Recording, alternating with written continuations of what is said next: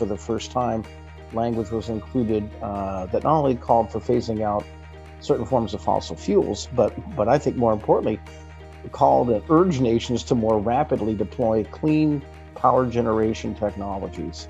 And that's exactly what our industry is already doing.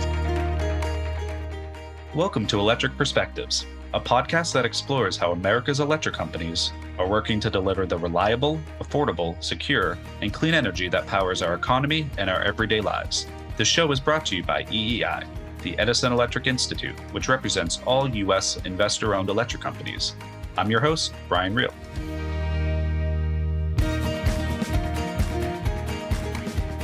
World leaders convened in Glasgow, Scotland earlier this month to kick off the United Nations Climate Change Conference, or COP26, 6 years after the Paris Agreement established a global framework to tackle climate change. Executives from EEI member companies joined the U.S. delegation and environmental leaders to highlight the leadership of U.S. electric companies in reducing carbon emissions and the vital role that reliable, affordable, secure, and resilient clean energy plays in achieving net zero emissions across the U.S. economy. Today, EEI's Managing Director of Clean Energy and Environmental Policy, Eric Holdsworth, is joining us to talk about COP26, our member companies' participation in the events, the agreement world leaders struck to fight climate change, and more. Welcome to the show, Eric. Thanks, Brian. It's really a pleasure to be here and looking forward to our conversation today. So I'll note you were part of the EEI delegation that was at the COP meetings. How many COP meetings had you previously attended? I don't think this was your first. No, this was my 24th COP out of the 26 that have been held. So I've been to a few, one might say. Oh, that's great. So you certainly have a perspective here. So the COP meetings are something that typically are scheduled every year, but it did seem like this year there was particular urgency among participants. Did you have that sense, and what might have been driving that urgency? Well, no, you're exactly right, Brian. And what was driving the urgency was, as you noted, really 6 years ago, in the rhythm of the COP, really 5 years ago, the Paris Agreement was adopted, and that set out a 5-year rhythm. And of course, with the pandemic, that sort of meeting this would have happened last year is happening this year. This was really the first time that the 5-year cycle of every nation having to submit a new plan, a new, more aggressive reduction plan to address climate change, was happening in the context of the COP process. And so this was a really important meeting to see if that would happen, what agreements nation would bring forward, how aggressive would those be, and would the process be able to continue to move forward. So I think that was really, there was a sense of urgency there. I think you saw that reflected in the final agreements, and that was the reason why. It was time to really enshrine the Paris framework, finish those rules, and really continue to move that process forward. Now, at the COP meetings, who was part of the EEI delegation that was there? That's a great question. And we had our biggest delegation in quite a while at the COP meetings. We had over 11 different member companies, 25 different member company representatives came. And most importantly, we had 3 CEOs on the ground and a fourth that participated virtually. We had the leaders from Edison International, Pedro Pizarro, the head of Public Service Enterprise Group, PSEG, Ralph Izzo, and the head of National Grid, John Pettigrew, which was a co-host. And then we had Pat Vincent-Collawn, the head of PNM Resources, join us by video. Most companies, most industries didn't even send one CEO. We had 3 on the ground. That was noticed, and it was really exciting to be a part of a big delegation that was really enthused and excited about being there and talking about the industry's message. So EEI has a long-standing history of attending the COP meetings, but this year it did seem like there might have been more involvement than ever with some of the official side events and some of the programming with the U.S. delegation and the different environmental groups that were there. Yeah, well, we really stepped up our game, and that's for a lot of different reasons, but a lot of that is because of the great work that EEI member companies and our CEOs are doing back home.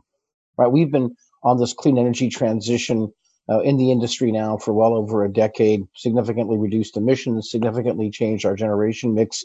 And our CEOs were up on the Hill and working with the administration throughout the year, telling our story, letting people know what could help advance that transition as people looked at different policies, our support for trying to advance, clean energy programs and the bipartisan infrastructure bill. all of that being a part of the conversation, and I think stakeholders realizing that we're a key part of the solution and that we are showing up and not only talking the talk, but walking the walk. Now, suddenly, people want us to be a part of that conversation and recognize that we are an important part. And so, I think for that reason, that really helped us raise our profile. And as you said, we did an event at the U.S. Center, one of only a few that were allowed to do that. And we're able to do some events in other pavilions where we've not been able to before. And I think that's in recognition of what the industry is doing and us getting out there and telling that story. Are there a few examples of the officials that you were engaging with on the panels and some of the environmental partners that you were working with for those side meetings? And also, we're saying side meetings like everybody knows what that means, but there's the formal meetings. But can you tell us a little bit about what those side meetings are? Yeah, sure. No, here I am. Someone who was actually in Glasgow and not recognizing not everybody was inside the hallway. So what EEI did was we held a series of events in an area that was full of different pavilions, if you will, spaces that countries like the United States and other nations, or that groups like business groups, several different business groups, other environmental groups had rented, if you will, for the meetings as a place to hold events and to allow people to tell their story. So what was exciting for EEI as we were able to do an event at the U.S. Center. So this was where the U.S. government was doing its programming, where we had National Climate Advisor Gina McCarthy join us for opening keynote remarks, and then she came back and joined us for closing remarks. And we had a great panel at that event with our CEOs. So that was a great event and certainly a lot of energy there and really helping not only the industry tell its story, but there was the National Climate Advisor talking about the importance of what EEI and its members are doing to advancing addressing climate change. So that was huge. We were able to do an event with the World Wildlife Fund in their pavilion, which was actually at that time taken over by the America is All In group led by Michael Bloomberg and a number of cities and states and others that have committed to meeting the Paris goals and did some programming there and really had some exciting conversations about a lot of not only what the industry is doing, but the technologies that we're working on developing to get to net zero. There's a lot we can do with what we have now, but we talked about some of those future technologies and the steps we're taking now to develop those, as well as the role that clean electricity can play in addressing emissions from transportation and in other sectors of the economy. And then a little bit about also talking about how the bipartisan infrastructure bill can really help advance a lot of what's happening in the industry in its clean energy transition. And who was the key messenger or messengers for the Edison Electric Institute during some of these events? Well, for us, it was our CEOs. As I mentioned, it was the heads of Edison International, Pedro Pizarro, the head of PSEG, Ralph Izzo, the head of National Grid, John Pettigrew, and then for EEI, our Executive Vice President, Brian Wolf, moderating these panels. And then being able to bring in people like the head of EPRI, Arshad Mansour, or bringing in the president of AES Clean Energy, Leo Moreno. And we could talk about what's happening not only domestically, but internationally with technology deployment and what challenges are developing countries facing that developed nations don't. How do you bridge those gaps and those differences, right? It's another key part of the story, even while the U.S. electric industry is mostly a domestic focused industry. What we learn, can translate around the world. And of course, equally, we can learn from around the world. So these are really some exciting panels. We worked with GE onshore wind and talked a lot about what's going on there and what is GE seeing in the world of technology deployment. So some really exciting panels, really a chance for us to cover a range of the issues we talked about. And then, one thing we did do, Brian, was we did do an offsite event where we spent a whole afternoon exploring the issue of the clean energy transition and making sure no one's left behind. And that's a lot of different communities. It's communities where there are coal plants, it's communities where there are low income people, communities that are impacted by pollution. So how do you make sure that you can make sure that this clean energy transition benefits everybody and has a broad reach? And there we had a great panel with some of our company's chief sustainability officers. And then we had a chance to hear from some congressional officials on a congressional perspective. And really, it's a really enriching afternoon, recognizing there's a lot of work to be done, but a lot of good activity happening within the industry to at least try to reach out to communities and work with them as we transition to make sure that everybody can benefit from that. So really a wide range of topics, and we had officials from all over all different walks of life and agencies that we were able to interact with over there as well. And you had mentioned before a little bit about the initial Paris Agreement targets, but can you speak a bit about what the targets were for the electric power industry and how we've stacked up against those so far? Right. So that's a great question. And what's interesting, right, is so Paris, of course, and really the new plans that were announced in the run up to and at Glasgow, and for some nations that will hopefully be announced next year, right? These are national goals, right? So national commitments. So the U.S. comes and they announce their goal, their nationally determined contribution, as it's known in the jargon of the UN. Now, what transcends from each nation's goal and how they translate that down to their individual industries is what then becomes the target for that industry, right? So for the U.S. power sector, under President Obama in the original Paris Agreement, we had submitted an NDC of getting U.S. emissions to 26 to 28% below 2005 levels by 2025, economy-wide. And as a part of that, subsequent analysis laid out that EPA's then proposed Clean Power Plan would get power sector emissions 30% below 2005 levels by 2030 and would be a large driver of the U.S. being able to meet that goal. Well, of course, a lot of things happened between then and now. But on that, so that was 30% below 2005 levels by 2030, or 32% to be exact. The power sector was 40% below 2005 levels in 2020. So we've already blown well past the goals that would have been set for us under the original Paris Agreement. President Biden submitted a commitment, a new NDC or plan earlier this year that calls for economy-wide reductions of 52% by 2030 and net zero by 2050. But they haven't laid out any real additional details on exactly how they see that being achieved. So I can't say as yet there's necessarily been a specific target assigned to the power sector coming out of that. And as I said, we've already made some pretty tremendous reductions and are certainly on track to continue down that pathway. So it sounds like programming wise out at COP and discussion wise, it wasn't just focused on the electric power sector. It really was looking at all avenues to reduce emissions in different sectors of the economy. Well, yeah, exactly. And that's so what happens at Paris, what happens at the COPs as nations talk about climate change, some parts of the world focus mostly on the mitigation, right? The reduction of emissions and what are the nation's reduction goals and what's going to happen there.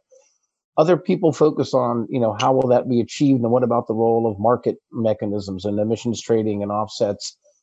But of course, the discussions also encompass adaptation and how do you help developing countries adapt to the impacts of climate change. They address issues of technology transfer and how can you help facilitate and enhance technology transfers so that developing countries that don't have access right now maybe to any electricity can at least get access to clean electricity and help grow their economy. So it really encompasses a whole range of issues and all types of solutions, from reducing emissions from, how a nation might do that, to the role that forests can play and soil and sequestration activities that way, to the role of next generation technologies. And what was interesting really in coming out of Glasgow was for the first time, language was included that not only called for phasing out certain forms of fossil fuels, but I think more importantly, called and urged nations to more rapidly deploy clean power generation technologies.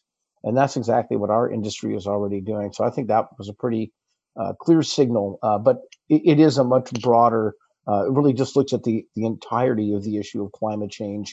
I could go on and on about the agenda topics, and we don't have time to cover all of them, including the women, the role of indigenous people, including the role of non-market mechanisms, and including research and systematic observation of climate change. It goes on and on. The suite of what parties are really looking at to address the totality of not just reducing it, but adapting to it and being better able to understand what's happening and prepare and maybe predict, and also again try to reduce and avoid some of those consequences. And I know in the US, the transportation sector has been the largest emitting sector since about 2016. So during the conversations and meetings at COP, were there discussions about how to use the increasingly clean electricity to accelerate the electrification of the transportation sector? Well, that's exactly. And not only did EEI do an event on that, where we had Pedro Pizarro, the head of Edison International, and Arshad Mansour in a conversation with Brian Wolf on that. But I mean, just most vividly, right outside the entire pavilion zone where all of these events, where all this action and energy was occurring, was an electric Formula One car. And so there was, yeah, and of course it wasn't just the EEI event. There were a lot of events going on highlighting the role that electrification can play in addressing transport emissions.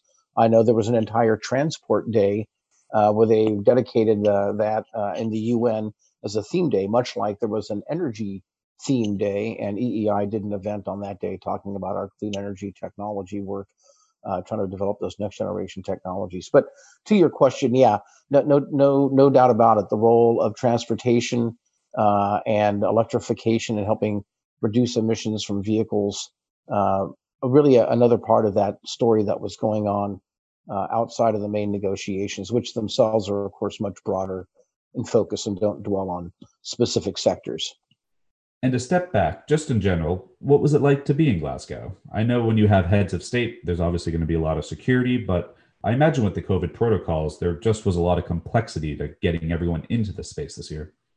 So, no, thanks, Brian. That was actually so. If one of the takeaways to me from the COP that I was struck with was this kind of role of these side events that we were just talking about in this pavilion zone as really being a big driver of activity. I mean, I would say for three-quarters of the conference, it felt like that was where all the energy was. It was not in the back negotiating rooms. Of course, ultimately, for the meetings to be a success, so what happened in the negotiating rooms had to come forward, and it did. But so that was one takeaway. The other was a question you just raised, and to me, it was really kind of the scale of this operation, which is really, unprecedented even for COP, and of course, in the middle of a pandemic, to have a meeting with 25,000 attendees in the restricted area alone, quite an accomplishment. But so, I mean, the scale, the footprint, the fact that it took you 20 to 30 minutes to get from one end to the other, the fact that, the daily testing routine that everybody going into this blue zone, as it was called, had to go through, myself included, and, having to show up with your official badge and your email from the Scottish National Health Service that you'd cleared your COVID test. I mean, just to get past the outer level of security to even get into actually go through security and eventually make it into the facility, just immense. The scale of people that came was really kind of more akin to Paris, not quite as large as Paris, but then again, we were in a pandemic and people weren't exactly encouraged to show up. So I just thought the scale of all of it was, to me, pretty mind-boggling. As someone who's been to a lot of COPs in a lot of different places and all kinds of different circumstances, I would say on the positive side for all of that. I mean, as big and as large as it was, unlike probably the last big meeting that was sort of like that outside of Paris, which was Copenhagen, which really ended that was just kind of a disaster from getting people in and out. This, despite a lot of trepidation and concerns by many of us going in, I thought really worked very well for that kind of an event and to manage that number of people. I really thought it came off remarkably well structured, without a whole lot of problems, without a whole lot of hassle, which really tremendous credit to, I think, the UK and the UN organizers for making that happen. But that was really kind of one of the other things that really struck me about the whole meeting, in addition to the outcome being, I think, a pretty critical milestone on the road from Paris forward.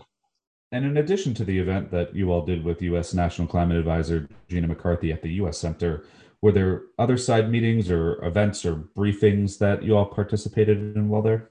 Yeah, thanks, Brian. And yes, in addition to all the other activity that goes on outside of the blue zone, even within the blue zone, there's a whole bunch of stuff that's going on that erupts at a moment's notice. And we did, in fact, Special Presidential Envoy Kerry was gracious enough to meet with CEOs that took the time to travel over there, and we were able to have several of our executives meet with him in a closed session.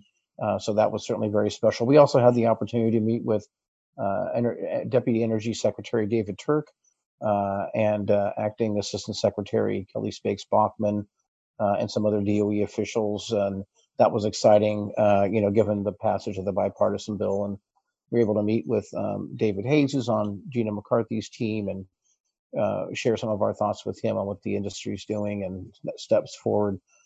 We were able to, as I mentioned, even at our event off campus, we were able to have a nice panel with some of the congressional staff that came over. So, and then individual companies were having all kinds of meetings themselves, and there's a lot of that happens at a COP, things that you can't really plan that just crop up, and officials that you suddenly can have an opportunity to meet with. And I would just say the U.S. administration officials were generally try to be pretty open to meeting with people when they could. They were, as you can imagine, were taxed running around talking to other countries and trying to get people on board with the agreement, in addition to meeting with other people. So, but I think where they could, they were certainly generous with their time. And I know the State Department team themselves, in the middle of all the negotiations, were gracious enough to have several outreaches with the NGO community. So, those were some of the other things that went on inside the hallways of folks we had a chance to meet with. And all of this is great for going back home. And of course, there were the informal conversations where you ran into,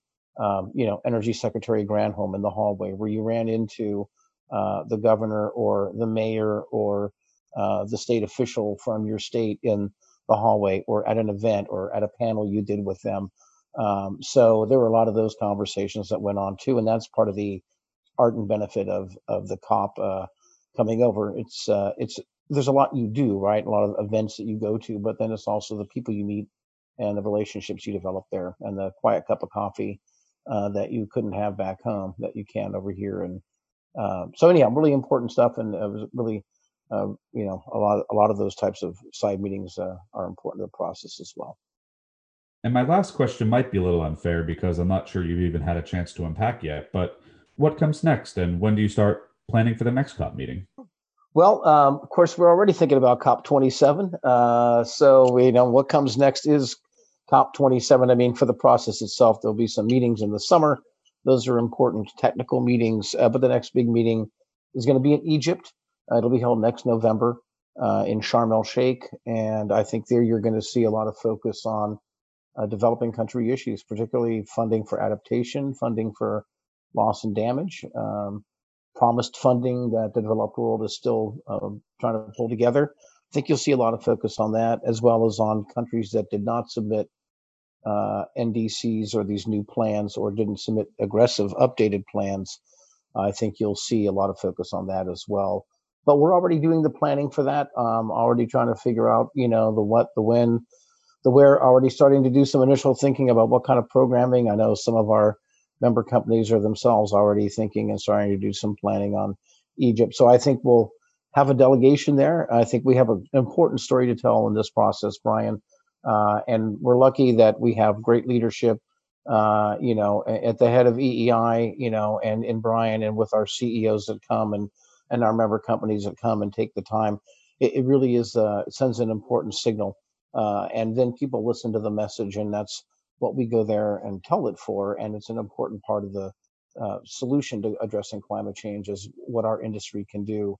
And there's some great opportunities out there. So I think Glasgow was a very encouraging meeting, I would say, maybe as a look back for the industry, because with things like the bipartisan bill passing, with the focus on the importance of clean energy and a sense that the time is now, it really feels like things are coming together for our industry to be able to really move forward, work with our federal partners and others to help, develop those next generation technologies while we deploy what we can today and drive down emissions and decarbonize other parts of the economy. So it was really exciting. Well, thank you so much for joining us today, Eric, and for sharing some of your experiences from this year's COP meetings. Oh, it's my pleasure, Brian. I could obviously go on for hours about it, but really appreciate the opportunity. And again, really want to thank the EEI members that came over as well for their hard work as well. So thank you. And that's our show for today. Thank you for listening, and come back next week to hear more from experts and industry leaders who are talking about the innovative ways electric companies are building a cleaner, smarter, stronger energy future for the customers and communities they serve. You can subscribe to our podcast on Spotify, iTunes, Podbean, or wherever you get your podcasts. Just search Electric Perspectives. I'm your host, Brian Reel. Thanks for listening.